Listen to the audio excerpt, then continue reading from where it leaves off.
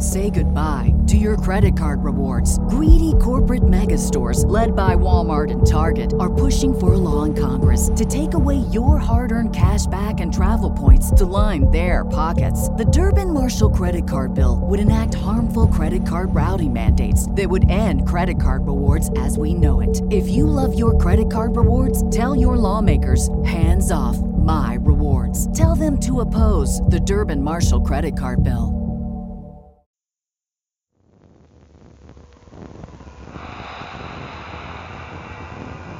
Every 700,000 years, the world is devastated by an event of catastrophic proportions.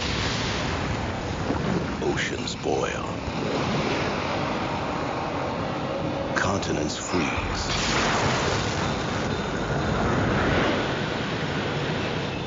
Poles shift. And species are destroyed by a single mysterious force. As of today, we are 100,000 years overdue. The core of the Earth has stopped spinning. The spinning core protects us from cosmic radiation. Without it, Radiation will create superstorms. Microwaves will literally cook our planet. After that, it gets bad. So, how do we fix it? We can't. What if we could? We're here about your legendary ship. What would it take to get it in 3 months? $50 billion. Will you take a check? Can't wait to go to the center of the Earth, detonate 1,000 megatons of nuclear weapons, and we outrun the biggest nuclear shockwave in history. We're going in. This is molten iron at 9,000 degrees Fahrenheit, 2,000 miles down, 1,000 miles thick. Millions of pounds of pressure. We've got a breach! 10 seconds. Go to full throttle. Do it!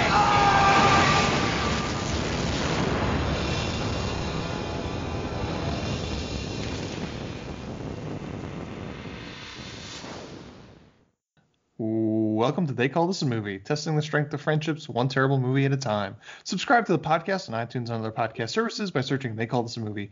We are part of the Main Damie Network, and to find more from us, check out the website at themaindamie.com or on Twitter, Facebook, and Instagram at The Main Damie. We're also now a proud member of Geek Vibes Nation. You go find them at gvnation.com. Welcome back to They Call This a Movie. This is Anthony Delvecchio, and with me, as always, is Dan Aquino and Mark Meyer. Say hello, gentlemen. Hello, friends. Isn't it always great when you watch a movie and you have gotten just enough science education to understand it, even though it's supposed to be complicated? This movie did make me feel very smart, yes. Yeah. Yes. Yeah, for sure. Why not? I mean, it's a big, dumb blockbuster movie that didn't bust any blocks. Yeah. But yeah, so welcome back to They Call This a Movie. As we've been doing for the past few weeks, we've been getting into what we've watched during this quarantine. So guys, before we get into the movie at hand, what have you been watching? I've gone on a little bit of a movie spree here. I've been a little bored lately. So I did a little Marvel viewing party with just myself. Okay. And I watched the first Avengers movie, which still holds up and has probably one of the 5 best scenes in the MCU. I'm always mad, or I'm always scene? Angry. No, not the shawarma scene. The always angry scene when Banner punches a Leviathan in the face. Mm-hmm. So that's still a good movie. And then I watched Endgame because Juwan from Geek Vibes Nation said that it's overrated. So I wanted to rewatch it just to see if it was or was not. And I've seen it a few times, and I think after having not seen it for a little while, I can say it's a decent movie with a spectacular ending. But overall, I wouldn't say it's overrated, but it's not as good as everyone made it out to be. I think it's the sum of its parts in general. Yeah, but I have a problem with the term. I just think you're not really talking about the movie. You're talking about the reaction to the movie, and it's just kind of like, all right, what the fuck are we actually talking about here? Well, I mean, it's the culmination of a huge arc, so I think it's impossible for it to be overrated in quotations. But I can see why people would say it is, where everyone's like, oh, it's one of the best. It's not. Infinity War is much better. But again, the final act of Endgame is just they knocked it out of the park. Sure. And then I followed that up with the equally awesome, and I hope you can tell I'm being super sarcastic, Angel Has Fallen with Gerard Butler. And I gotta say, every time I watch a Gerard Butler movie, I'm always excited because I like him. You guys, you seem to like him, and yeah, he seems like a cool weird. Dude. It's weird to me, to be honest with you. You don't see it. I don't see it at all. We're talking, so in this movie we have discount Dennis Quaid. Yep. Gerard Butler is discount Russell Crowe. Okay. Yeah. Fair enough. Yeah, fair enough. But he's not a dickhead like Russell Crowe. I mean that's Russell Crowe's charm. Now you just took the charm away from Russell Crowe, and that's why Gerard Butler's still just barely getting by with these Has Fallen movies that nobody cares. Well, I don't know who's asking for them, but they keep getting made. I asked myself the same question. Like, who asked for this movie? Well, like, why was this made into a trilogy? Because Olympus Has Fallen was a solid action movie. It's basically Die Hard in the White House. I know is last year I left you guys alone for a week, and you picked what was the movie? Law Abiding Citizen. Law Abiding Citizen. And then this week I gave you options, a lot of options, and Dan, you zeroed in on The Bounty Hunter. I did. Well, and that's why I gave the pick to Mark. Really? That's the reason. No, it's not. Wow. The reason is because you more or less picked last week. Okay, yeah, that's fair. I was gonna say that's very. It's very mean. Like, no, we're not watching a Gerard Butler movie. You know what? I didn't do that on purpose. I swear to God, I did not do that on purpose. Yeah. But he just seems like such a nice guy. Does he? He does to me. He seems like you could hang out with him and shoot the shit. Yeah. Okay. I mean, we hang out with different people all the time. But don't see Angel Has Fallen. Okay. So is there anything else you guys seen? No, that's it so far. Okay. Mark, what have you seen? I actually have an update that's not a video game. What? I watched, it's a documentary. I watched the first two parts of The Last Dance, the documentary on the Chicago Bulls. Sure. It's really good. As I was talking to a friend today about it, who's a lot older than me, and just going, this was like, for NBA, this was like, the Bulls were like the formative years team for me. Like those 6 championships, those were the teams when I was learning basketball and all that, so, I have fond memories of watching them and trying to stay up late and watch games when I was younger.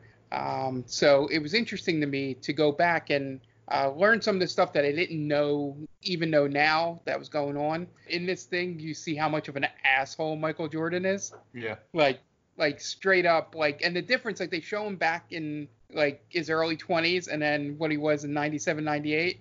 And I'm like, that guy turned complete asshole in 14 years. Pulled a Gerard Butler. Yeah. Wait a minute. Don't go bad mouthing my man Gerard, all right? So that was fun. The interviews are great. Sort of they go back and forth in time, like sort of setting up the whole dynasty and then showing that season. For anybody that likes sports and grew up in the 90s, it's a pretty good thing so far. I'm not sure if I like that they're doing 2 episodes at a time over 5 weeks rather than just binging it, because I could have watched the entire thing last night. But they're saving you from yourself, Mark. Yeah. That's what it sounds like. It turned Twitter into a great, because I saw the highlights on Twitter before watching it, and it was like this communal watch event for it, and just people picking out all these different things and cutting GIFs and all already from it, and so I highly recommend it. It's good so far. Next week is going to be about Rodman, so that should be fun. See what they touch on there, and besides that, I beat Final Fantasy VII Remake in a matter of 9 days. So, that's basically what I did. No, it took me about 40 hours, 45 hours. I have no idea how long those games are supposed to last, so. Yeah. No. I did it quickly, just because I wanted to be done for the Game Vault pod on Friday, just so I can give an actual review for it. I think that's it. I was thinking of, I saw a couple things on the Netflix when I was looking there that I might check out, but who knows? Work can be so up and down. I feel like with how the way everything is going now, if what happens in the movie that we watched this week were to happen in real life, I wouldn't mind it, to be honest. I would almost like welcome it. Is this like the sun exploding fantasy that Anne has? That it's Anthony not has, though. yes. This is one's very messy. This is a long drawn out process. It's like it's gonna take 3 years just for like the solar flares to start hitting, 3 months, and then like everybody's dead in a year. No, sun exploding is boom. You won't even know what happened. Yeah, well, this just seems like a whole lot of nonsense before people start dying. I want that though. I want a few months of just like reckless abandon. No. Where I could just like come over your house and just like beat the hell out of you and like, yeah, what's the difference? We're gonna die soon anyway. Or you could beat the hell out of me. Right? Oh my goodness. Right. Is this because of what I said about Gerard Butler? Maybe. Even in a Thunderdome scenario, I think that still wouldn't hold up in court. In a world where there are no rules, they would make an exception for, Jesus, fucking Gerard Butler. Have you seen The Ugly Truth? No, that movie's so bad. But I think what I'm saying is at any kind of disaster, I would welcome at this point. I was just talking to the gentleman before we were recording that they're talking about opening up the gyms. And I said, I'm willing to risk it all just to go back to the gym. So I'm ready for whatever to just befall us. Just let it happen. Rain on me. Sounds very selfish of you. Yeah, well, I'm a selfish guy. You've known me for a while. I'm going to feel bad if it's the comedian I think, but there's a joke where like the best part about if the apocalypse comes, that would be the best part about going to purgatory, hell, or heaven, or wherever you go, is they ask you how you died, and you just say, I died in a motherfucking apocalypse. Patton Oswalt said that. Patton Oswalt, okay. Yeah. For some reason, I thought it was Louis C.K. Oh. Volcanoes erupted, and Avril Lavigne's face showed up in the clouds. Mark, what would you have been more embarrassed about? If it wound up being Louis C.K. that you're telling a funny joke back to, or what if it was Dane Cook? Ooh. Well, then we have no idea whose joke it was if it was Dane Cook. Could be but if Dan was like, that's Dane Cook, would like that would have been worse than Louis C.K.? I don't know. I don't think so, man. No. No, it would have been. It's a different level of embarrassment because the embarrassment would have been on a personal level that I was like every other college kid when he was big and bought a ticket to his concert when he came through State College. As did I. So it's the embarrassment of doing that. Oh, I did that when I was 20. Ugh. And then I may or may not have that Tourgasm DVD because my sister got it for me for Christmas. That's that kind of embarrassment. The other one would have been like, oh, I laughed at the joke from that asshole. Well, just so you know now, Mark, Ant's gonna hold this over our heads forever. Oh. He's definitely gonna bring that up. Like if you make a solid point against him, you're like, yeah, well at least I didn't go see Dane Cook. He's gonna do that. I mean, for Dan. Bastard. For Dan, defending Gerard Butler's still worse. Well, you come at now. You have more ammo in the chamber, really, because now you have that. You have that I cried at Deep Impact. What else do you have over me? You've got quite a few things, I bet. Yeah, I don't know. But to get back on track, guys. What did you watch, Ant? Man, I'm gonna do some serious editing on the first 17 minutes of this podcast. So I finished. In a matter of about 3 weeks, I've burned through the entire series of Community. So I'm done that. We started watching Waco. It was the short series about David Koresh. It was on Netflix. Interesting stuff. Movies. Not really a whole lot of movies this week. Watched Friday the 13th Part 3 for Quarantine Days of Horror. Also we watched a couple of animated movies with the wife, Despicable Me, and Frozen 2. And I watched for the first time ever Blue Velvet today. I've heard good things about that movie. Yeah, it's not my favorite David Lynch. It's okay. It's good. Not my favorite. Okay, cool. We'll give it a watch. I was going to ask if that was the David Lynch one or the one I confused it with, which is Blue Valentine.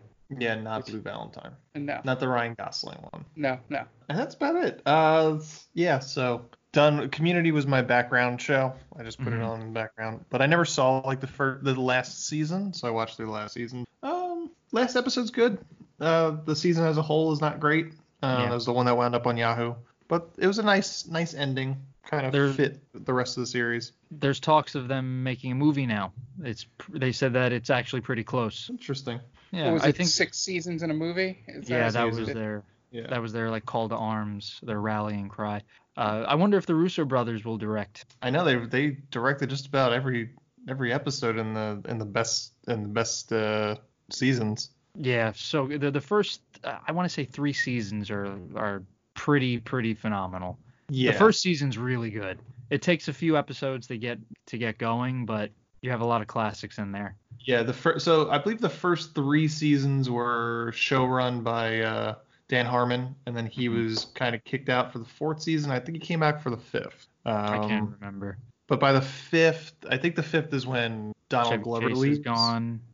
Chevy Chase, Donald Glover, and then Shirley leaves in the 6th season. So there is definitely even when Dan Harmon comes back, it's kind of a drop off because talent like Donald Glover and Chevy Chase leave. But yeah, that's our roundup of what we've been watching. Now, to get into the meat of the episode this week, as mentioned earlier, I'm going to try and do something different-ish. We usually come to an agreement on what movie we're going to be watching, but I'm kind of going to give it to, we're going to do a little bit of like a round robin sort of thing. So each week, one of us will pick a movie. And because more or less Dan kind of narrowed down last week's pick to a handful of movies, and we decided from there, I kind of said that was his pick. So we decided to go with Mark, because Mark is always just, yeah, whatever you guys want to do, or he's the last person to answer a text chain. So he loses by default. I let him choose this week. And this week, he decided on 2002? It's either 2 or 3. 2003's The Core, the disaster movie that's 5 years behind Armageddon. So guys, where are you coming from with The Core? I had never seen this movie. I thought we were actually watching that, the one when they do go to the sun. What is that? Sunshine. Sunshine. Yeah, I thought that's what this was with Cillian Murphy, I think, is in that. Yes, he is in it. Yeah. I thought you were asking for the pronunciation. I think it's Cillian. I don't know. We could spend a whole 10 minutes on that. We're not going to do that. So I was a little disappointed when it was the exact opposite. No, it's reverse, yeah. Yeah. And then I was even more upset when I found out that DJ Qualls is in this. And he's not in it for very long, but for every minute he's in it, I think you age a lifetime, or that's how it feels. It's like when Inception, when they go to that one planet, everybody else ages 20 years. Interstellar, yeah. Interstellar, yeah, sorry. Every minute is like 3 years or something like that, or like 10 years. It's essentially that. That's what DJ Qualls is. He's that planet in Interstellar. But I wasn't bored with it. It's an interesting movie for reasons we'll get into, but I think it was a pretty good choice by Mark. Yeah. So from my perspective, I only chose it. I hadn't seen it before, but I had heard from people that had seen it that it had ridiculous science in it, and Stanley Tucci was in it. Those are really the only things I knew going in when I saw it pop up on the list. And I'm like, I'll watch a movie with Stanley Tucci. And if they're going to do crazy science stuff like Armageddon or Deep Impact or any of those movies, Dante's Peak or whatever the hell was coming out in that 5-year window, it'll be fun. We can rip it apart. It'll be very stupid. But the thing with this is that it was an okay movie. Like, I guess it's because it's the one thing I always mention when we do these podcasts is when, unless the script's absolutely awful, when you have competent actors in it, it's at least watchable. You're not dreading your time there. But there's a lot of things we're going to pick apart as we go through, but it wasn't as ridiculous as I thought it was going to be going in. So slightly disappointed in that, but it wasn't a waste of my time. So it won there. Sure. Yeah, I've never seen this before. I don't know how many of these like early 2000s disaster movies between this, Day After Tomorrow, and I don't know, is Knowing one too? 2012. All these movies I've never seen. I don't really have much of an interest. I think I grew out of them after Armageddon, like Independence Day, Armageddon, Deep Impact, Volcano, Dante's Peak. They all kind of hit in the 90s, and it's just like, all right, well, they figured out a formula and whatever. I didn't hate it. I had to watch this twice. It was a slog to get through a second time. I put it off until like 3:30 today, and I was just like, all right, well now I'm behind. Because it's 2 hours and 10 minutes, which was we usually watch movies that are an hour and 40 maximum, so it was a little bit more than what we're used to. Yeah. That I didn't know going in. Yeah, I think that was the biggest problem it had going in. Yeah, it probably comes in 20 minutes shorter than Armageddon still, though. I haven't seen Armageddon in forever. Yeah, I feel like Armageddon is like a 2.5 hour ordeal. But anyway, this is basically It's Armageddon if they put the rocket in reverse. Because otherwise it's the exact same thing. It's fine. Stanley Tucci. It's perfect that we're watching Stanley Tucci movie this week because now the internet is thirsting over him. And he plays Stanley Tucci in this movie, based on his stay-at-home videos. That almost got kind of raunchy, and based on his home videos. Well, those you gotta search the other parts of the internet for. Well, that's what I thought you were talking about for a second. You got to be careful. Nope. You get your head out of the gutter, man. It's going to be difficult, but I think it's tough to say this is a bad movie because it does have some talent in it, acting wise. Yeah. Right? You have Stanley Tucci, Aaron Eckhart, who's probably like bottom of the barrel with all of them. Hilary Swank is in it. I can just go through it right now. Yeah. Stars Aaron Eckhart, Hilary Swank, Bruce Greenwood, Stanley Tucci, Delroy Lindo, Richard Jenkins, DJ Qualls, and Alfre Woodard. It's directed by John Amiel, Amiel. I'm going to say it's Amiel. Directed a lot of TV. We also directed Entrapment and The Man Who Knew Too Little. It's IMDb score of 5.5 and a Rotten Tomato score of 40%. Budget $60 million, and it only made $31 million in the U.S. So it was a stinker in terms of that. Yeah. As Mark said, the science isn't that goofy. It's you gotta throw caution to wind and just kind of believe everything that these people are saying, because a lot of the times it's a lot of hand waving, just like, oh yeah, who would have thought we would have invented this off screen, or oh, looks like that worked out for us. Like, okay. Yeah, the main thing is what my comment at the beginning of the episode is that all the science in here is everything that I still retain from science class in like high school and all that, when they were talking about, the core and the Earth's layers and all that stuff. And I'm like, okay, the only thing they threw out there, which made me laugh because it was like 3 years before the movie that made it famous, is that they called the stuff, the stuff the ship's made out of, unobtainium. Unobtainium. Yeah. It's part of the Avatar cinematic universe. Yep. And so it was like, I was like, oh, I want some like really stupid stuff like Armageddon has, where they're like, yeah, nuclear warhead can blow up a comet.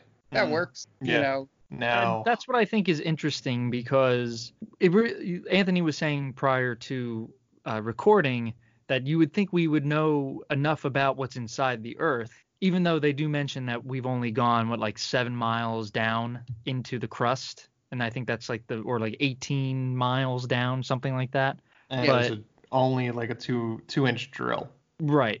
So then you have we have no idea what we can accomplish, but in fucking Armageddon, we could slingshot around fucking planets, land on asteroids. we have Mars rovers that we can do anything in space. But when it comes to the Earth's core, we have no clue. What do you mean you have no clue? Just, what's down there. It's a lot of molten rock. Just that's it. There's really nothing else down there. Don't try to surprise us. Yeah. And also the big difference is they've been making space movies forever. So it was a lot easier to be wacky and fantastical about what they would do in Armageddon and movies like that. But this movie, just a sense that it was the only cool parts were seeing how they dealt with getting to each layer and make it look different without literally having any visual knowledge of what they look like. Mm-hmm. You know, they should have had more Morlocks though. We were missing the Morlocks. Chuds. Yeah. They should have had some chuds down there. Yeah. Now, hypothetically, what if this is a prequel to Avatar, and they have to get unobtainium in Avatar because they keep needing to build these machines to jumpstart the planet? Man, I like it. Cool. It's a constant thing. They have to do it like every 3 years because it just doesn't take. So they have to keep mining unobtainium. That's exhausting, to be honest. At that point, you just throw up your hands and like, this is it, man. It'll make me actually watch Avatar. That movie. Now that's a movie that's overrated in my opinion. But anyway, if you told me, if you kind of got all the world's leaders together and said every 3 years we have to do this, let's hold a vote, you would have to vote nay. This is it. It's like dialysis for the Earth. It's like, I gotta go get some dialysis. We gotta go launch some more nukes. No, you can't. Unless, I mean, at that point, you would imagine that they would be able to devise a better plan than just drilling with a fucking locomotive into the core, right? They would have something that could just send it down there, like probably just like a big fucking hole at that point.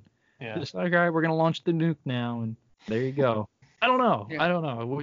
What would you do? You think that they would do it? I don't know.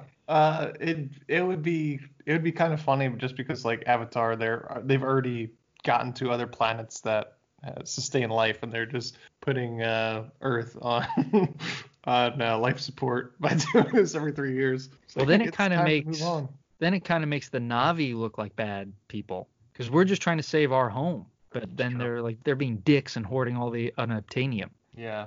It's our right as Americans to take it, right? Well, hold on. Manifest destiny, man. It's only implied that it's Americans, right? In Avatar. Why do you hate your country so much, Ant?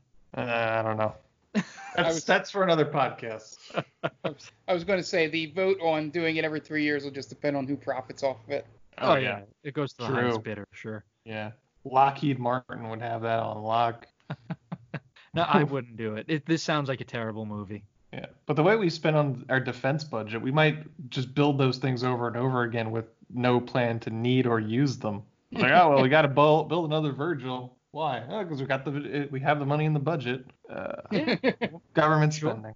Yeah, I mean, if they could do it to build giant Jaeger machines, I'm sure they could do it, right? Yeah. They weren't that big. I mean, like 2-3 helicopters carried one of them. Yeah, ridiculous. I was going to make the same friggin' joke. Ridiculous. That's the most unbelievable part of any Pacific Rim movie. Now, all right, so now here you go. They retcon it in the second one, by the way. They do. They give them jetpacks, which too little, too late, if you ask me. Huge oversight. All right. So here's what we do now. We combine the core with Avatar and Pacific Rim. I don't know how. The monsters coming out are because we're jump starting the heart. We're disturbing their right. So it's a vicious cycle, right? And Godzilla, I guess too, right? There have been some fan fiction drawings. I think they're all in the same Legendary or whatever. What message board did you see this on? Was it a Rule 34 one? No, I did not see any kaiju on robot action. But yeah, like I like that idea, Mark, where the Earth keeps stalling and we have to keep jump starting it, but every time we jump start it, more monsters come out. So it's like you're damned if you do, damned if you don't. You guys want to get into the plot at this point? We've talked for a long time. It seems like forever. This has been the DJ Qualls of conversation. His career just felt like forever. Yeah. Do you have anything to plug before we do? Dan? Of course. I'm going to plug our good friend Tia and her podcast Top 10. So she's a good friend of the podcast. She's on Geek Vibes Nation. Go check her out. She has a podcast called The Top 10 with Tia. It's a weekly podcast where Tia and her crew tackle a number of entertaining topics, like the top 10 movies of the year or the top 10 worst on-screen couples. This past week it was the top 10 movies that made you cry, and I doubt Deep Impact is on there. So this podcast has it all. Don't miss out. All right. And yes, we're going to take a quick break before we get into the plot to listen to a couple of friends of the podcast. So we will be right back. Welcome, travelers. Seems like you're looking for a story. Well, I got one for you. It involves adventure, friendship, and all sorts of... Earl, why don't you tell him about that time I stole that big-ass melon? Yeah, I was going for more... Or you could tell him about the time I kicked her ass, Earl. I wouldn't ever tell him. Do I need to get my ref gear on? Okay, everyone, shut up. Now come with me as I tell you a story from afar. Hey everybody, my name's David. I'm the DM for From Afar Podcast. From Afar Podcast is all about four friends separated by distance, but brought together by adventure. Hope you all stop by and give us a listen. Thanks. Oh hi, didn't see you there. It's me, George, from the best little horror house in Philly, the show where we talk about the best horror movie ever made, according to our guest at least. We've talked about groundbreaking classics like Texas Chainsaw Massacre and Alien, but we've also got a lot of great ones coming up, including some very fun guests like Len Kabaczynski of Swamp Zombies and Red Letter Media fame, Caroline Williams, the star of Texas Chainsaw Massacre 2, and Chase Williamson from John Dies at the End. So make sure you're subscribed to the best little horror house in Philly, and I'll see you boils and ghouls over there. Welcome back, and this is time to get into the plot for The Core. We open up on Green World Day, which maybe is a thing in Boston, and there's a carnival going on, and a bunch of corporate assholes are about to go into a meeting and getting ready to make $40 million when the main one that is not Cillian Murphy brain melts in the meeting and falls face first into the glass table. We get a nice down, like upward shot of that, and then I question whether or not this is a comedy because it's hilarious looking. Yeah, I didn't know what was going on there. I thought maybe he just kind of like passed out from excitement. Yeah, but no. Then outside, everyone is freaking out. Cars are crashing. People are dying. Clowns fall face down on the ground. And again, is this a comedy? That's a keen eye. I didn't notice that.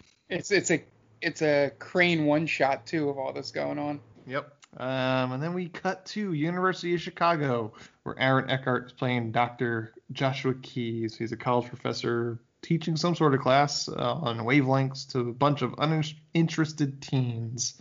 Who he's definitely banging, by the way. Right? He's definitely getting some college tail. I mean, it was a pretty empty class, and he didn't have like the girl in Raiders of the Lost Ark where she like has like fuck me on her eyelids, like, or whatever she had. Well, he's just so like devilishly handsome, right? He's got the frosted hair, and it's kind of the bed head. Like, I don't care, man. I'm a cool professor. Yeah.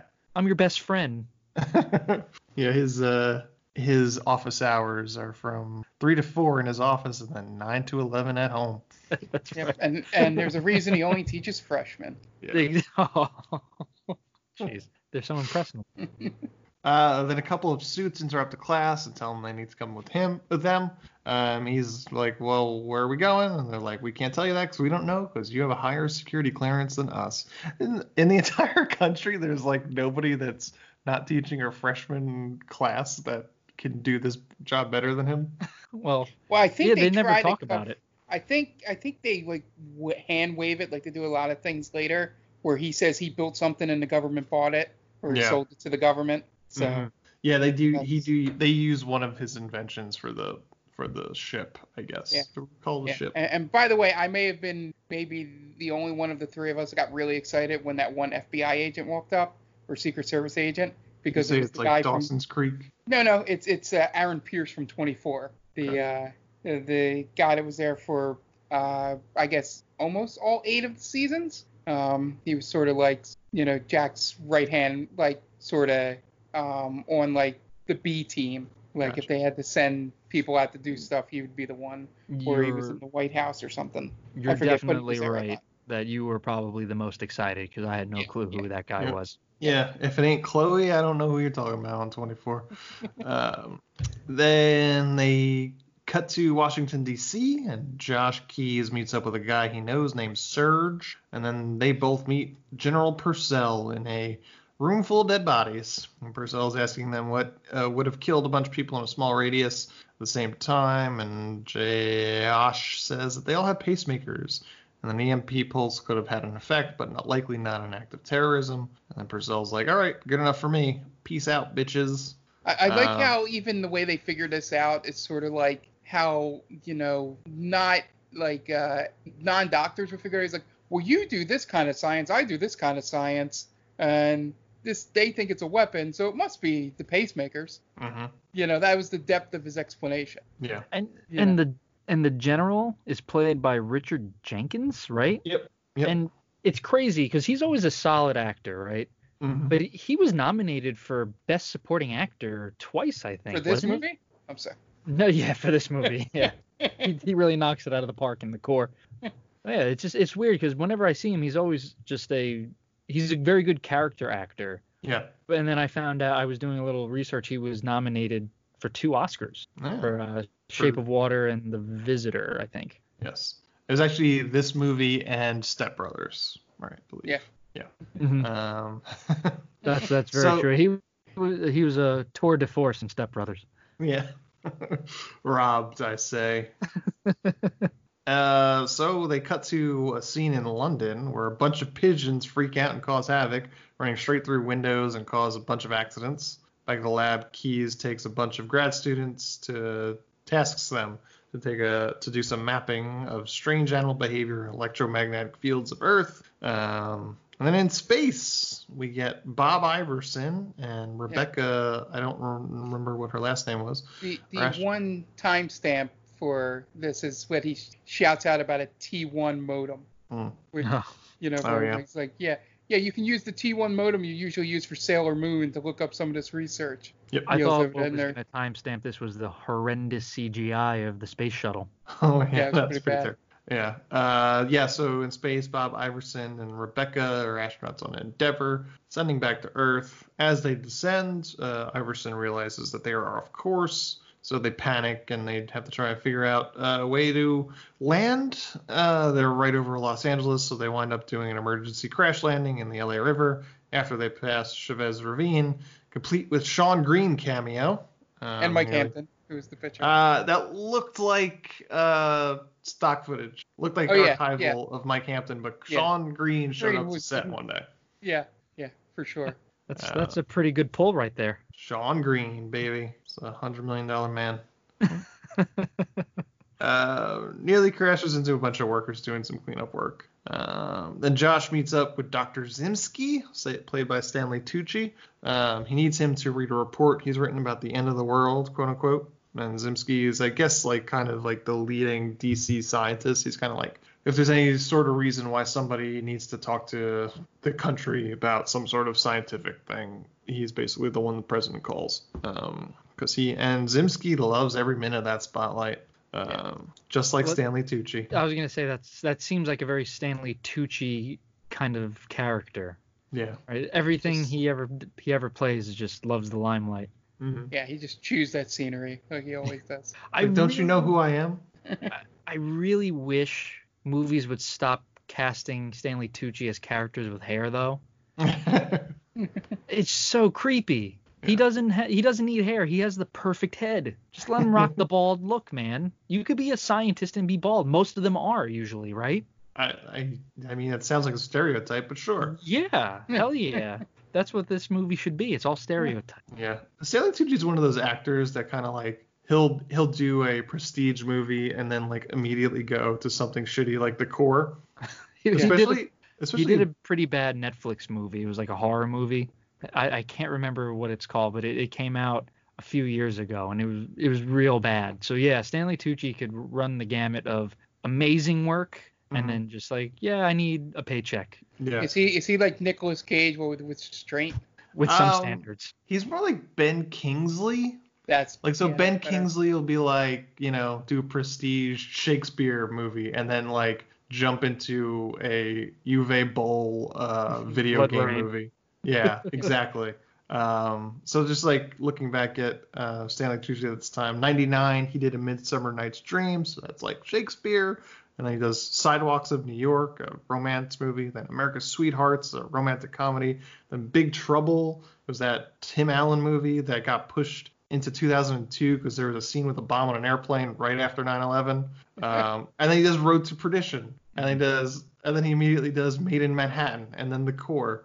And then the Life and Death of Peter Sellers, where he plays Stanley Kubrick, and then he plays The Terminal. So to be fair, I think Made in Manhattan was the #1 movie at the time when it came out, because I think Jennifer Lopez is like the only person to have a #1 album and a #1 movie at the same time. I mean, you're bringing together Jennifer Lopez and Ray Fiennes. Why wouldn't that be the #1 movie in the country? I'm just so I don't know if it's fair to say that's like a terrible, you know what I mean? Like, it's probably not a great movie. I've never seen it, but also has Natasha. Yeah, it's not a prestige movie. That's very true. Yes. I would have guessed. If you had paid me money, asked me to bet money, I would have guessed Matthew McConaughey was in that movie. But that he is in another. He's the wedding planner. That's yes. the wedding planner. Yeah. So Zimsky reads over the report and he tells Josh that he must be wrong and that his own personal research will prove it. And then Josh leaves, saying things are going to get worse in the next couple of days, so his point will be made. And after Josh leaves, Zimsky pulls out a top secret folder, and we cut away. Astronaut Rebecca meets with Purcell and back in Washington, asking about an upcoming board of directors meeting regarding the spaceship crash.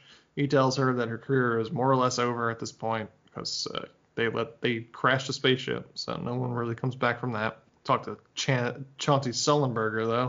So my one thing with this scene is I don't know if they obviously when they wrote this they just did it because they wanted the opposite thing to happen when it does occur later when she actually goes to that review is the only reason they put this in here.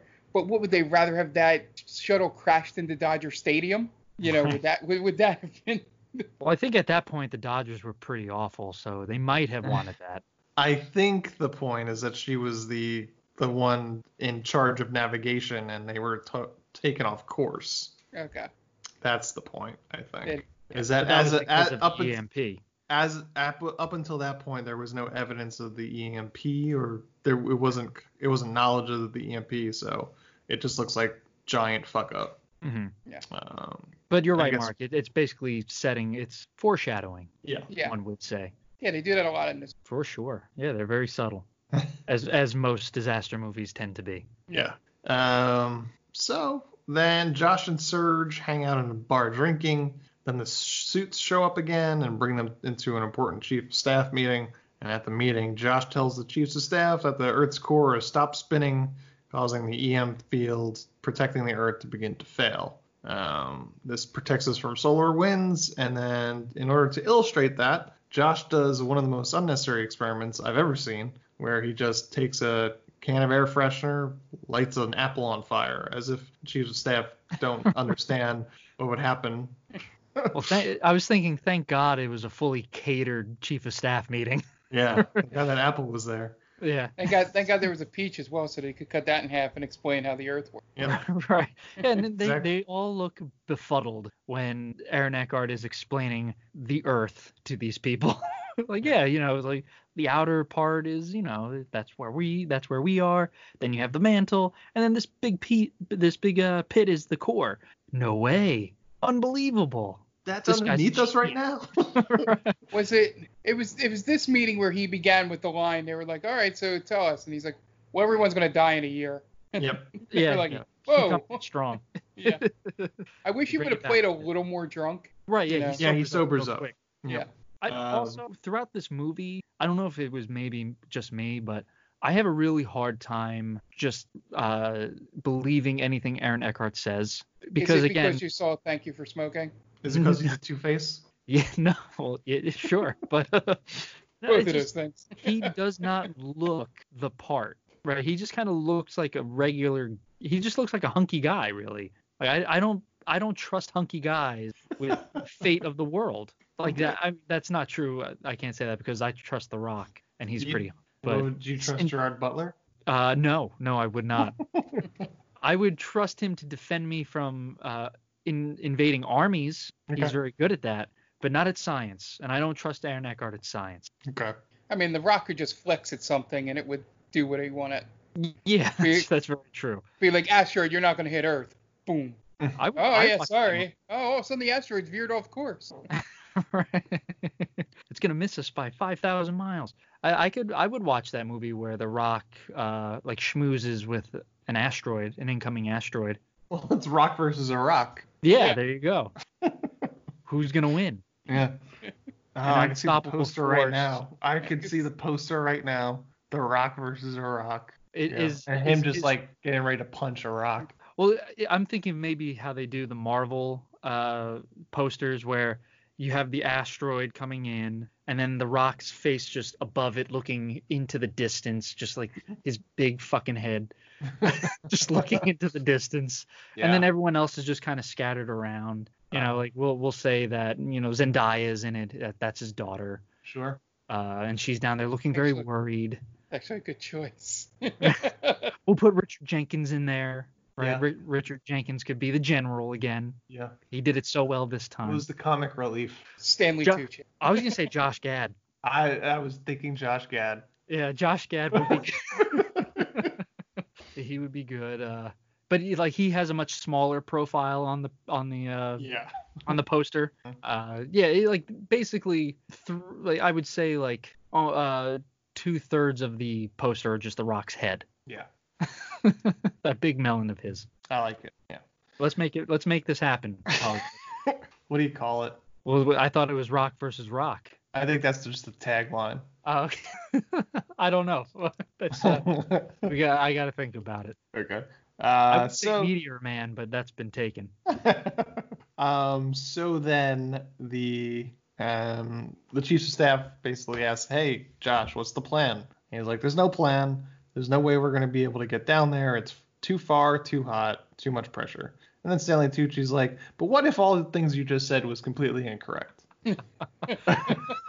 Then everything I said would make no difference then, right? Pretty much. Right. So just forget what I said. Yeah. So smash cut to Salt Flats, where Zimsky brings Purcell and Josh and Serge to meet Dr. Brazelton, who Zimsky apparently stole Brazelton's research. Brazelton, played by Delroy Lindo. Brazelton's been busy building an enormous pulse drill that works similar to a kidney stone gun or pulse, whatever. I don't know what you call it, kidney stone thing. Ultrasonic something. Yeah. Machine, let's say, would work. And it's powered by unobtainium. Thank you, Avatar. I like how he says he'll need months and months of development just to build it. And then they're like, well, we need it now. And he's like, all right, then just give me billions and billions of dollars instead.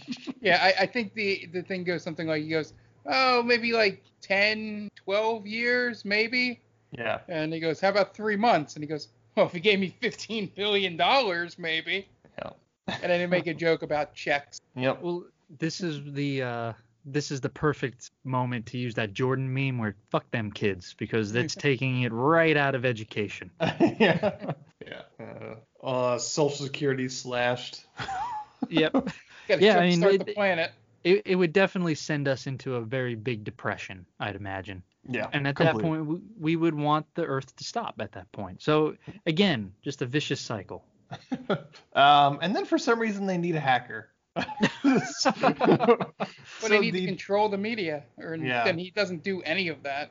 Which is one of the craziest things, because, like, they say in the meeting with the chiefs of staff, he says, Aaron Eckhart says, like, in 3 months, we'll be going back to the Stone Age, I think he says. And this all takes 3 months. And I guess shit is going down in the world around us, and nobody knows a goddamn thing. Right. Because DJ Qualls is doing his part. He's doing his part. It makes no sense because they're in a top secret base. Yep. No one has any clue what's going on regardless. So you don't need anyone to control the media, right? Yeah, but it's like the Northern Lights show up in Washington D.C. No one's questioning that. Well, it's not like this thing is a silent thing that's happening and it's only happening underground, and we don't know. We're not getting any ideas of it above ground. Like, shit's going crazy. Pigeons are flying into windows in London. Rome is burning. The Colosseum blows up. Yeah, the Colosseum blows up. Northern Lights show up in Washington, D.C. San Francisco, melts. And it's like, oh, yeah, thank God we got DJ Qualls. Right? He's not going to be able to help anything, really. Yeah.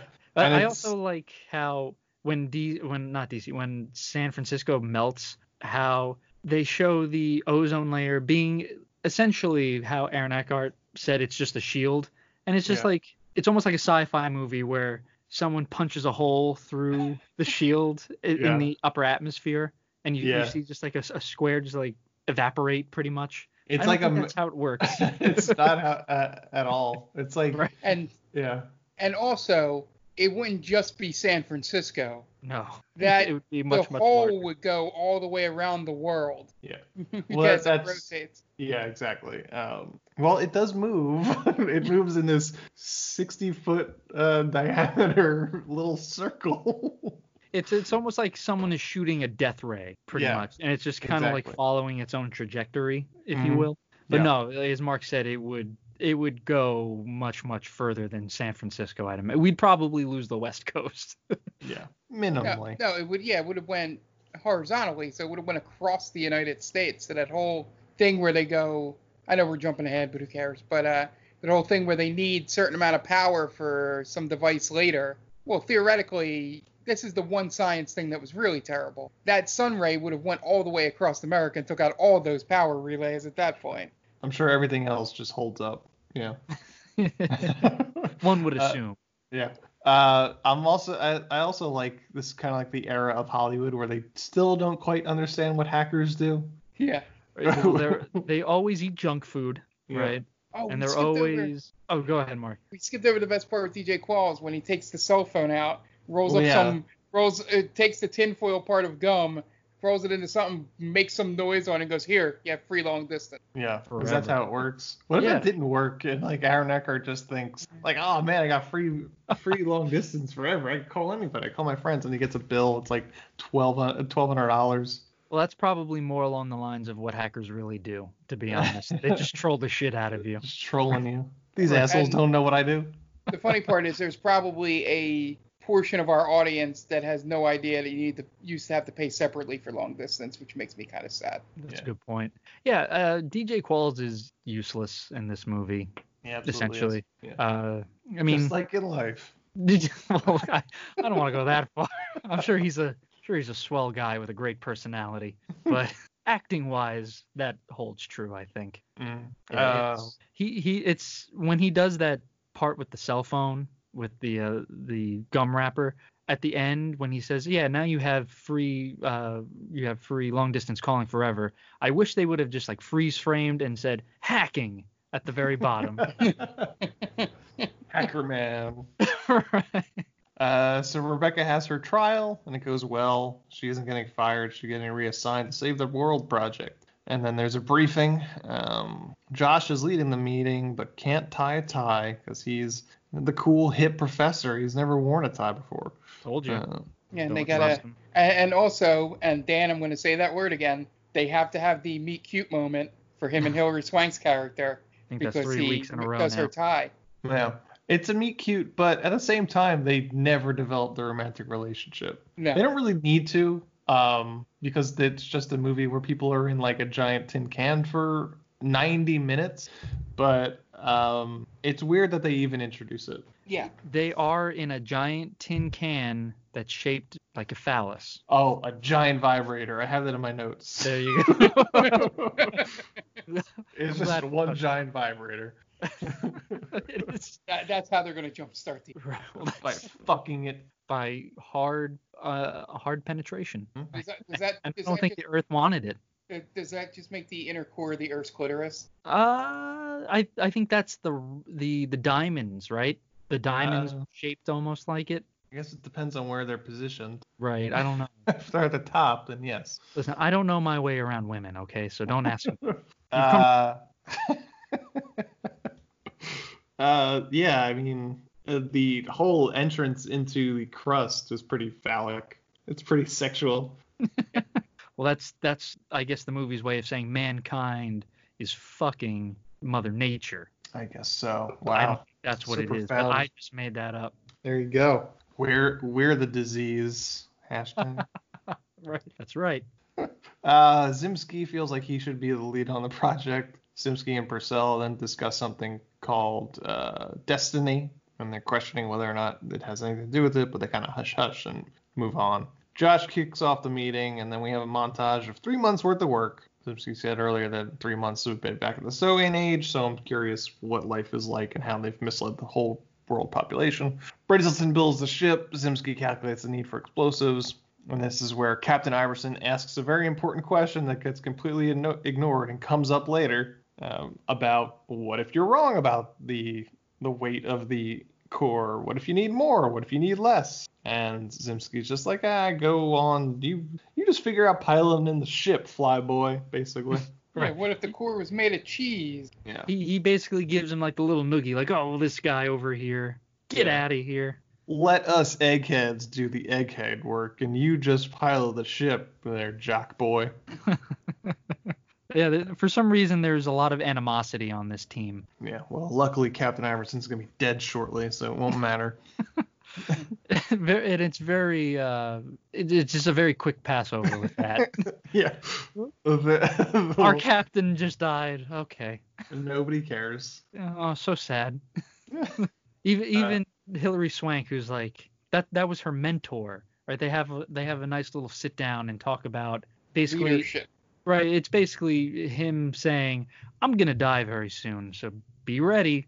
Yeah, the foreshadow. Yeah. That's all Bruce Greenwood was in this movie. It's just I feel like that's what Bruce Greenwood... Foreshadow the character. He's Captain Foreshadow is his name. Yeah. Right, Captain Foreshadow. He's the same way in Star Trek. There you go. Yep. Right? He's telling Captain Kirk before he's captain, you have to, straighten up and fly right, because I'm not going to be around forever, buddy. And sure enough, he's not around forever. Yeah, and I don't know if you guys caught this, but when Hilary Swank is getting emotional about Captain Iverson's death, she does the Mitch from Dazed and Confused and just pinches the bridge of her nose to sort of do that. I didn't know that was a thing. You've seen Dazed and Confused, right? A long time ago. Okay. The long-haired kid Mitch, every time he has to do like embarrass or disappointment or something, he just like pinches the top of his nose and like shakes his head. It was like his acting tick in that whole movie. Yeah. And he does it a lot. And maybe I've just seen that movie a lot more than both of you, and that was the first thing I thought. Oh, no, I completely remember that, but okay. I did not associate it with this movie. Okay. It's one of the reasons why I don't like that movie. Yeah.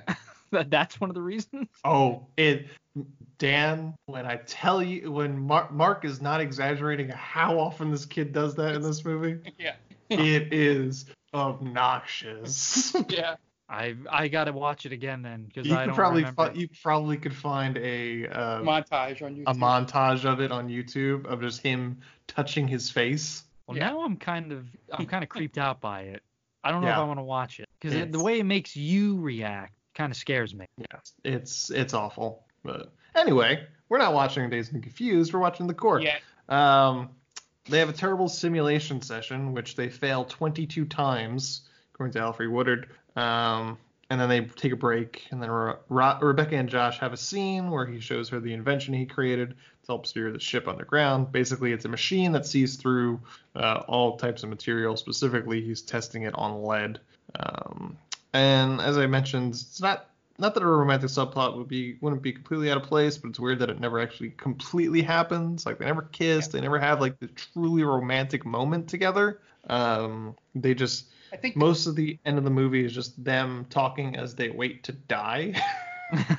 Which is pretty romantic. I think they just have one celebratory kiss at the end, but that's more of a we're gonna fucking live sort of kiss than a romantic one. It's more we're gonna fucking live rather than we're gonna fuck. Yeah. It's a very bad kiss too. I don't know if you know. I guess because it's so haphazard, maybe it wasn't written in. Maybe Swank just kind of took the bull by the horns there. But it's a very awkward kiss. Yeah. I don't even remember it. So there we go. Yeah, it's a very unremarkable kiss. Yeah. Then Iverson and Rebecca have their kind of mentor-mentee conversation. And then we start to see high-level static discharge happening across the world, popping up all around the planet, including Rome, which causes major catastrophes there. The Colosseum explodes. People's cappuccinos get destroyed. Just major fires everywhere on top of that. I was hoping that they would show France being destroyed over Italy, because then I could have made the no one ever chooses Italy joke. Well, you made it anyway. There you go. But it didn't make any sense. It didn't make any sense. Damn you, movie. It's fine. They get set to board the ship. Breslin says the name of the ship is Virgil. And then Surge pops some champagne. Then we have systems check scene, and Tucci is recording his thoughts into a tape recorder, and for some reason is using a slightly British accent. And then launch. They make a comment about that later, which is completely what he's doing. Mm-hmm.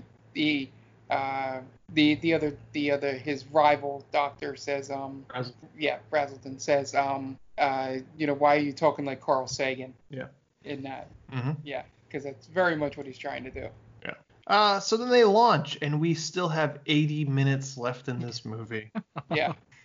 They drop in the middle of the ocean where the crust is thinner there. What's the fault? The Mariana Trench. Trench. Yep. They drop. Finally looking at the ship in full, it's a giant vibrator. As they descend, they attract whales. And that's foreshadowing. Yeah, I was gonna say there was another one. But it's different. It's different whales at the end, and it's the whales that you don't want to come across. Really. Sure. These ones are like humpback whales. They're nice whales. Sure. Yeah. My favorite part is, as we'll get to it right here, is that it's another moment where they're in the middle of shit going down, and then all of a sudden one of the characters goes, "Oh yeah, I forgot to mention this is also a risk." Right. That happens a lot in this movie. Just like, oh, we're encountering a problem. Oh, I should have brought that up. Well, why didn't you? I totally forgot. We only had 3 months. What? Yeah. The starting at the trench is while it's thinner there, it's causing a lot of seismic activity, which is a problem. Basically. So an underwater earthquake occurs. They wind up going faster than expected with some cross currents that cause some problems. They still manage to breach the crust, and so begins the descent into a more nebulous, porous mantle than I learned about in science class. And the constellations are apparently underneath us. As I say in my notes, this movie may as well take place in outer space.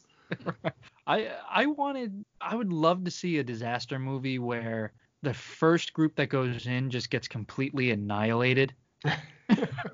Like, all right, like we weren't accounting for these cross streams, and they just smash into the side of the earth. They don't get the lasers on in time. Right, yeah, for some reason the cross streams just knock out the lasers and just smash right into the earth. And Team 2. Yeah, like, all right, so we think we figured it out. So we're not going to launch there. But everyone that invented the project has died. So. Right. So this is best guess scenario now. Best of luck. So then they're going through the crust and then the mantle, and they literally hit a pocket of empty space and then wind up in an enormous underground geode. And they get stuck and you have to go outside. Yeah, which again was another moment where they went, what is that? What is that static on the screen? Oh, it's blank space. I never made it account for that. And then Dr. Brazington goes, I didn't teach you how to fly. It's, again, like, I get that we haven't really gone very far down, but I would assume our brightest minds have figured out that there isn't just a vacuum inside the Earth, really. It's just a lot of hot shit, basically. So I assumed, and maybe my science classes aren't great, I assume the mantle is basically solid rock. Am I wrong? No, the mantle is where all the lava and liquid magma comes from. Is that true? Sediment or something like that? I have no idea. Yeah. I don't claim to be a smart guy. Yeah. The only part of this movie that we haven't ever seen on Earth, from my knowledge, is this when they get into the core. So we've seen everything else. Well, no, I'm saying the mantle, I'm pretty sure is lava, so we've seen lava. And all the crust stuff, obviously, obviously they take some liberties the deeper they go, but the only thing that hasn't been actually seen on Earth is the stuff that's in the core. Okay. I've looked up the Earth's mantle on Wikipedia, everybody. So I'm going to give you to the bottom of this. The Earth's mantle is a layer of silicate rock between the crust and outer core. It makes up most of the Earth's mass, and it is predominantly solid, but in geological time, which I don't know what that means, it behaves as a viscous fluid. Partial melting of the mantle at mid-ocean ridges produces oceanic crust, and partial melting of the mantle at subduction zones produces continental crust. So it is, for all intents and purposes, solid. That's what it seems. Yes. Except when it's liquid, apparently. Right. I have no idea. It acts sort of liquidy. Yeah. You know what's cool, though? We could have been on this team.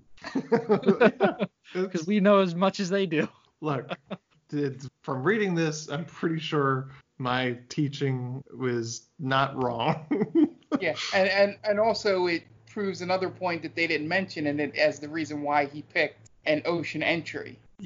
Because that's where the mantle would be softer. Yeah. And the outer core is liquid. Yeah. Okay, so that's the liquid hot magma. Iron and nickel. Okay, interesting. They probably go over it in the movie. I just wasn't paying attention to that like nerd stuff. No, I don't know. Couldn't tell you. They hand wave everything. Like they may mention it in a line or something. But they don't deep dive into it like I thought they would and make it really dumb and stupid. But yeah, it seems like even though this movie is 2 hours and 10 minutes, it feels like there's deleted scenes that explain a lot more. I just remember thinking that on Virgil, on the boat, they have like a living quarters, and that's when I got worried because it's like, oh shit, that means that they're going to be there for a long time. Because if they need to sleep, obviously they have that. So I was just hoping it would be kind of like, this will only take a day. But no, it takes a long time, and that adds more time to the. No, it takes a while. It's a couple days, right? Yeah, I think it takes a week. It's from what? From when they start to when they end? Launch to when they get back. I think it's a week. It's probably roughly a week. They did have like a timer, which was like 60 hours in, whatever. Right. That's like almost 3 days. But Mark, so magma does form between the upper part of the mantle and the lower part of the crust. Okay. So yes, you are right. I think we were both right there, which is good. Yes. Yeah. So like the upper part of the mantle is where magma is, and then but for the most part the mantle is solid, which is not the mantle that we get in this movie. Which just kind of looks like nebulous, like galaxies almost, which I guess is it's supposed to be because that's what they're looking through. Aaron Eckhart's invention, because it's seeing through everything, so it looks kind of transparent and shit. Yeah. And I guess if we don't look at it in that sort of way, we're just seeing nothingness. But come on. I mean, I guess they technically describe the mantle the way it's supposed to be at the end when she's bringing his ship back up. Yeah. She's like, I got to keep following these trenches, to follow the flow of the. Yeah, but also, are there trenches in the mantle? Are there giant sandworms in the mantle that are creating the tunnels? That would be so cool. It's the lizard people. Yeah, you need to answer some questions there, creators of the core. Sure, we got a lot more movie to get through. Well, let's. Yeah, I know it's getting real late, so try to summarize. Okay. See if you can. Yeah, I'll try. So they wind up in a geode. They get stuck. So they have to go out and clear all the debris that has stopped them. So they go out, but good news, the suits can take the pressure, which they, I guess they finger crossed on that one and were proven right.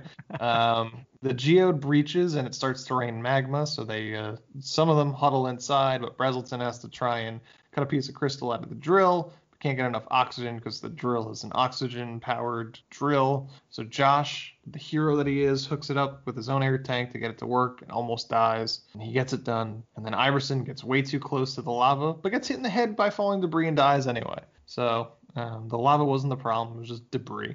And then everybody gets else back on the ship in time, and Josh comes to after a while, and they have to tell him that Iverson's dead, and nobody else really seemed to care. They move on very quickly. Yeah. Later, they get into a diamond asteroid belt, and they get a hull breach, and they start shutting off the weapons control room, and Serge goes back for his notebooks and gets locked in. Possibly the worst acting Aaron Eckhart has allowed himself to put onto screen in this scene. Real bad. Surge, I can get you. Which, to be fair, they probably could have gotten him. He's dying for quite a while. Yeah. Oh yeah, and he keeps screaming for Rebecca to override the ejection system, and before she does, Zimsky tells her that she can't, or else she'd compromise the rest of the ship and the mission. So she allows him to get crushed to death. And real quick, this is the second movie we've done where a guy thought to save his research notebook over himself. That's true. He goes back because the notebook had a picture of his kids, which if you kept yourself alive, you could have seen them for real. Yeah. But, I mean, that's your priority, obviously. This is why in 2002 you get duplicates. That's right. Yeah, or you just don't bring them. They don't belong down there. Yeah. That picture's not going to help with anything. He was gone for like 3 days too. Right, yeah, you're not gone. You're not gone very long. Yeah, you're not going in. I think if you go into outer space, it makes a little bit more sense. But yeah, when you're going down there, you're going down there and back. You're not staying out in space for a year or whatever. Yeah. Come on, Frenchie. Priorities, man. So then Josh screams at Rebecca to continue Aaron Eckhart's terrible acting. I was 2 inches away from me. I could have saved him. He's a good yeller, but yeah, it's very, very much overacting. Yeah. And then they eventually reach the outer core. It goes smoothly, and then they start to speed up. And the outer core, it turns out that the outer core is less dense than expected, which is kind of what Bruce Greenwood was mentioning. Lack of density means that the core material is too thin, and the warheads won't have the impact it needs to restart the core. So Zimsky is just like, all right, well, mission's failed. Time to go home. Time to initiate the Destiny Project. And everybody's like, well, what the fuck is the Destiny Project? So he explains it's a doomsday device built by himself that pulls electromagnetic power from the Earth's core. He believed that other countries were building those to use against them, so they built one first, and it's probably the reason why the core is already stalled. The plan for Destiny would be to shock it back to stability, but is risky and is a last-ditch effort, essentially. So Josh is like, well, why don't we try Plan C before you guys set off Destiny? He's like, and then Zimsky has a meltdown at that idea. Yeah. And then he has to get punched in the face. Yep. That classic disaster movie moment. Yeah. Yeah. So Zimsky has an absolute meltdown because it's basically a suicide mission because Josh's Plan C doesn't even exist yet, and the longer they wait for Destiny, the less likely it is to work. So he has a meltdown, and while they're having this conversation on the surface, solar flares start to get through the EM field, completely melting down the Golden Gate Bridge. Thousands die, and we get some old footage of the San Francisco earthquake disaster. But then Rat, who was played by DJ Qualls, sends Josh a coded message to ask if he needs any help, saying that Destiny sounds like a bad idea. And Josh sends one back to tell him that he needs him to slow down the Destiny Project. So Rat starts working on trying to break into the Destiny Project files to try and get control of it. He's awful at it too, by the way. Yeah. He's supposed to be like the top hacker in the world, and it takes him until the last second to get into the encrypted files. Yeah. And he starts crying. He's a hacker who starts to cry. DJ Qualls had to show his range. Well, I thought he was sweating at first. Like I'm hacking so hard here. No one's hacked harder than me. And he's just like sweating profusely. And they're like, no, he's crying. He's being a little baby about it. I can't do it. I can't hack. You've never had to hack the planet before, bro. That's true. I haven't. They actually used that line in this movie. Yep. Hack the planet. Yep. That was existence, really. In the last the last 20 minutes of this movie is really when he comes into play. Yeah. DJ Qualls. Mm-hmm. So Josh and Brazelton work on getting enough power to use the nukes, and Zimsky tells them it's not going to work, but then he gets an epiphany as they talk. His plan is to drop the nukes at certain intervals rather than all at once. The analogy is dropping one big rock into a pond versus systematically throwing smaller rocks into a pond. They arm all the nukes, but the problem is that they won't stand the pressure based on where they are. So the plan is to jettison part of the ship to act as a shield for the nukes so they could get into position and explode before it just crushes from the pressure. So they draw straws to see who stays behind and jettison the parts of the ship. Brazelton fixes the straw pull because it's his ship and he wants to be the one to destroy his own ship. So he goes off to manually override the ejections and doesn't seem very pleasant, but he manages to do it, and he dies with the ship, basically incinerating him, essentially. Yeah, he has the one line going, like they find out the control panel is where it's 9,000 degrees, and he goes, and they go, why the hell would you put it there? He's like, well, I didn't think I'd have to destroy my own ship. Yep. Zimsky and Josh work on moving the nukes into place, and Rebecca ejects each piece of the ship. Meanwhile, as Destiny starts a countdown, Rat gets control of the interface with about 3 seconds to spare, and he diverts the power. So they don't have enough power to send off Destiny. To Coney Island for some reason. Yeah. Yeah. Probably an in-joke for the writers. Yeah, or he just has fond memories, I guess. I don't know. Yeah. Zimsky and Josh try to load the last bomb. Zimsky says the bomb isn't large enough. Then Josh gets stuck under the bomb when an energy flare hits the ship. Then another one hits them, and Zimsky gets stuck. So Josh has to leave Zimsky behind. And right before he gets unhooked, Zimsky tells him to use the fuel rods from the reactor to make the bomb big enough. So Josh has to move the reactors all by himself and burns his hands in the process. Has to shut down the power of the ship. They don't have power to get back, so they resign themselves to die. They're basically sitting ducks for when these things go off. And then as the nukes start going off, Josh gets an idea. He's going to treat this ship like a solar panel because unobtainium converts heat to energy.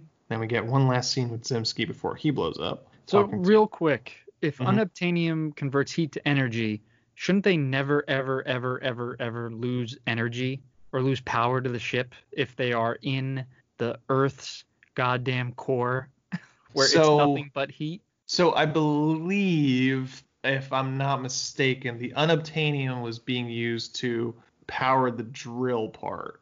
I think the shell of the ship was made of unobtainium. Right. Because that's why they cut off all the wires and sort of, fuse them to the wall. Right. So if it's solar energy, like it's being sucked up, like solar panels are on the outside of your house, right? Yeah. So you would think that it would be hardwired in somehow from the ship. That's but what I don't think they're imagine. using the unobtainium. I think they're using nuclear power to power the ship. Right. So he reroutes it by putting the copper parts of the ship's wiring against the wall that he cuts open and somehow doesn't burn himself. Well, really, that's what it should have been the entire time, right? Probably. Right. Because if you're talking about the heat will generate enough energy, so let's just do that then. We don't need. But they would need power to get down there. Yeah. Okay. Yeah. I'll just go fuck myself. I'm sorry. I didn't know you guys were science. I mean, they sort of just real quick. They don't explain any of that. But Dan, how are they going to get down there if it's a cloudy day? Or if it's not hot? What if it's cold? That's a good point. I didn't think of that. I apologize. The core, so the nukes go off and the core starts turning again, and they ride some magma flows to the surface because I guess we're pretending that there's nothing but liquid down there. They lose communication with the command team, so the command team assumes that they're dead. But 4 hours later, they break through the crust and land without power on the seafloor. So Purcell and Rat are on an aircraft carrier, and they're like, well, they're gone. They did what they had to do, and they died. But the aircraft carrier, the people on the team there say they got some sonar activity, but it's just whales. And then Rat realizes that the Virgil is signaling to the whales, and that they could find them by finding the whales. The best part is the captain of the boat that they're actually on searching even says that it's not uncommon. Yeah. Like, oh yeah, this happens a decent amount of time. So why would you orbital wobble? Right, but so it would have made way more sense if the captain had said, yeah, this is very unnatural for the whales to be doing this. This is a movie where it's creating science as it goes along. They made it more difficult for us to understand it. They could have just been like, wow, they must be signaling to the whales are here because they're signaling to them, rather than just saying, nope, happens all the time, and then just Dita calls like, no, wait, it's the whales after all. It's like, based off of what? Fake out. What a fake out. But it's like, if I'm the captain or the general, I'm like, based off what? The captain just said that this is not unnatural occurrences from whales. Yeah. They do this a lot, apparently. Like, no, I'm telling you, it's the whales. How? Tell me why. Why should I waste any more manpower on this? So the dive team gets dispatched, and they pull up the Virgil. And then 1 week later, Rat goes to a cyber cafe and leaks all the information about the project to the public to give the dead members their due, as well as to expose the Destiny project. So he invents WikiLeaks. Yep. And then we get to... He's the whistleblower. Yep. And then we get to end on 30 Seconds to Mars song. And that's the that core. who it was? Yep. I thought that was U2 for a second. I was like, oh, great, a shitty U2 song. Nope. That's the core, guys. I also like how the Cyber Cafe was just called Cyber Cafe. Yep. Yeah. Come to Cyber Cafe and play on your cyber phones and whatever. This movie took forever, dude. Yeah. And you can't see it, listeners, but watching Anthony break down the plot was just like slowly watching him drain. The life force drained away from Anthony. I could see him. He's like, his head was in his hands at times. And then they go down into the core, and there's 80 minutes left. Right. They finally get to the core, and we still have an hour left. Yeah. I still can't believe that this movie is 20 minutes shorter than Armageddon. I didn't realize Armageddon was 2.5 hours. I feel like it is. But Armageddon flows so much better. It has Liv Tyler in it. Yeah, that's true, and she's sexy, but that doesn't make it better necessarily. It just, there's more action. It's just better paced in Armageddon. And in this, it's just like something goes wrong, science explains it. Something else goes wrong. Well, we need to science it again. It's like, oh shit, come on, just hit something with a hammer and move on. Or ride a nuclear warhead. Right. Yeah, let's do that. Yeah, I mean, it's dull. It's bland. I'm not even gonna call it dull. It's kind of bland. It's like the characters in Armageddon, because we're gonna use that as a difference because it might as well be the same movie. Are just more interesting. I mean, you got Steve Buscemi, you got Ving Rhames, you got Bruce Willis. Even Ben Affleck isn't terrible in that movie. Not Ving Rhames? No, Clark Duncan. Michael Clark Duncan, yeah. Who's the captain of that? He's really good. He's been in. I know. Yes. Yeah, he's awesome. He's much better than the guy they had piloting the Virgil here, Bruce Greenwood. Yeah. He's a much better Bruce Greenwood. Only one of them's a Starfleet captain. Well, listen, the other one was Shredder, so it's true. I take Shredder over Star Trek. Yeah. TMNT, motherfucker. Yeah. It was more interesting, right? Yeah. Armageddon. It's a bunch of characters that I don't mind spending time with. The other, right? I mean, this movie, I really couldn't care less. They even go to strip clubs in Armageddon. Here, they nerd out. Mm-hmm. I don't know. It wasn't a bad movie. I probably wouldn't watch again just because of the length of it. Yeah. But I'm not ashamed to say I saw this movie. Sure. Yeah, I think the big thing, if I had to say what I would do to make this movie better, I'd make it a half hour shorter. Yeah. That's a good idea. And also, I wouldn't try to do the whole science explaining everything kind of thing where it's just like one problem after another after another after another. It gets tedious because it's like, well, all right, so we encounter a problem. Well, they're gonna figure out another way to solve it. Yeah. Even when they have barely anything around them, they figure it out. So they kind of MacGyver it throughout the whole movie instead of being fully prepared. Yeah.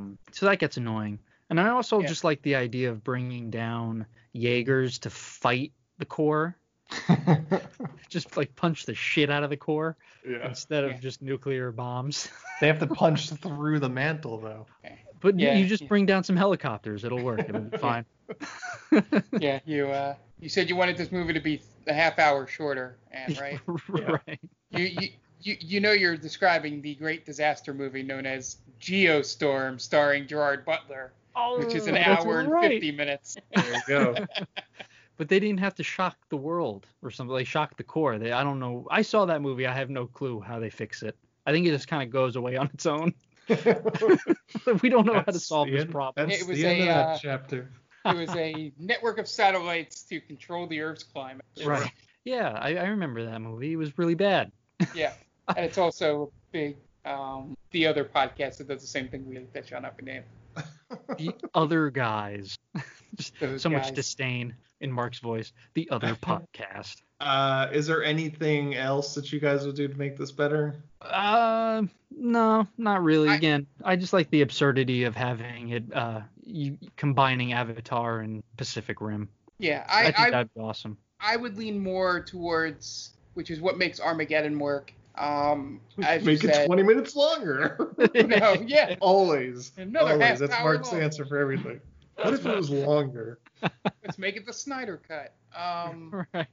No, I was going to say if they leaned a little bit more into comedy and silliness with Yeah, it. this movie does not have a whole lot of comedy. It is, and maybe that's what makes this feel even longer. It's just so deadly serious for such a silly concept. Well, that's what you get when you put Aaron Eckhart in a movie, right? Because he tries to be funny. Yeah, he's not. He's not funny. No. Yeah, I guess this is. I haven't seen Deep Impact in a while, but I guess this would be, the tone of Deep Impact compared to Armageddon. Is Hilary Swank in Deep Impact? I feel like she should have been. I don't know. I haven't seen that movie in 25 years. I've only seen it the one time. I don't think she is, but also I will say Elijah Wood is. I'm gonna say this. Do people often mistake Hilary Swank for Elijah Wood? All the time. I think. Well, after Boys Don't Cry. And she's also in P.S. I Love You, which is another Gerard Butler movie. She's also the second Karate Kid. I'm just going to say this. I know this was brought up in The Office. I think Hilary Swank is hot. I don't know why. I can't put my finger on it. She is fighting Aaron Eckhart for the best jawline in this movie, by the way. She got a strong jaw. A great jawline. That would go on the Mount Rushmore of jawline. I mean, she does look good in this movie. I think she looks great. Yeah, she's not ugly. I've never been a big fan of hers. I don't think she's unattractive. She doesn't do anything for me. She's a fine actress, and she's a good-looking woman. That's it. That's all. I'm not going to say she's super hot. She's not a 10, but she's not like a 4. She's like a 7, and I'm okay with that. Yeah, The Core was like the last movie that I know of, looking at her IMDb, that she made before $1 Million Baby. Okay. So she's already got one Oscar under her belt before this. Yeah. Right? Yeah, because she did Boys Don't Cry, and then there's a whole lot of, I guess Insomnia is good, but it goes The Core, and then it's the whole $1 Million Baby, Black Dahlia, Freedom Writers, P.S. I Love You, Amelia, New Year's Eve, The Horseman, what else? And then it goes a whole lot, I think Logan Lucky is her next best movie, and then she did 5 episodes of BoJack Horseman. Recently. She's a fine person. How about that? I have no problems with her. Yeah. No. You were gonna say something? No, I was just gonna say it's just a shame that this movie wasn't more fun, and I thought it was going in. Yeah. You guys want to plug your shit? Make it quick. Sure, real quick. Twitter at Diaquino122. That's my personal Twitter. Stranger Damies, our Real Play D&D podcast. You can follow us on Twitter and Instagram with @Stranger Damies. Yep, and then our podcast Wednesday is Stranger Damies. Last episode just aired. It's the last episode of the first at-home quarantine session that we did. And then we have Game Vault Pod will be going up this Monday. And then we have streams during the week. They'll be a little inconsistent coming up just because of computer issues. But we're hoping to have one out on Thursday. Don't know why my computer crashed last Thursday. It hadn't done that in 3 weeks playing Zelda. So I have no idea why it did this time. I think it was because I used the Batman sprite to kind of, for Dan in that game. Thank you, Mark. Which is pretty funny when you go to the map. Instead of Link's head, it's the Batman symbol, which is a pretty good touch. And then we'll do then Saturday we have the Fright Fest or Scare Stream, whichever one Saturday is. And then Stardew Sundays, again, keep an eye on Twitter at Game Vault Pod for any updates on if those are delayed or postponed or anything like that. And the Twitch is twitch.tv/The Game Vault Podcast, because as we joke every week, we couldn't get the same name across every social media. So we are also on Instagram as well. I believe that is Game Vault Podcast without the V in front of it. So yeah, just check us out all there. And if you want to follow my stupid bullshit, I'm at Off the Mark Tweet. Okay. And this is They Called Smoothie. You can find us at theycalledsmoothie.podbean.com. You can find us on all podcast streaming apps. Just look for They Called Us a Movie. We should pop right up. We are themaindamie.com, and we are on all social media channels at The Main Damie. So that's Twitter, Facebook, Instagram. Just search The Main Damie, and we will pop right up. We're also a proud member of Geek Vibes Nation. You can find them at gvnation.com and all podcast streaming apps. Just look for Geek Vibes Nation. We'll pop up there along with a bunch of other great shows. If you've got a interest in geek stuff, I'm sure there's a podcast on that channel for you. If you have any questions or comments, you want to reach out to us with a movie idea, you could hit us up on Twitter at The Main Damie is a great way to get a hold of us. But themaindamie@gmail.com is our Gmail account. If you're listening to this and you like what you hear, go on iTunes and give us a 5-star rating and a review. It would help us out a great deal. If you want to get in touch with me personally, I'm at AntDelvec on Twitter. But that's going to wrap it up for us this week. This movie has been The Core, and the director of The Core is John Emile. So for Dan Aquino and Mark Myers, this is Anthony Delvecchio telling John Emile to go fuck himself. Say goodbye to your credit card rewards. Greedy corporate mega stores, led by Walmart and Target, are pushing for a law in Congress to take away your hard-earned cash back and travel points to line their pockets. The Durbin-Marshall credit card bill would enact harmful credit card routing mandates that would end credit card rewards as we know it. If you love your credit card rewards, tell your lawmakers, hands off my rewards. Tell them to oppose the Durbin-Marshall credit card bill.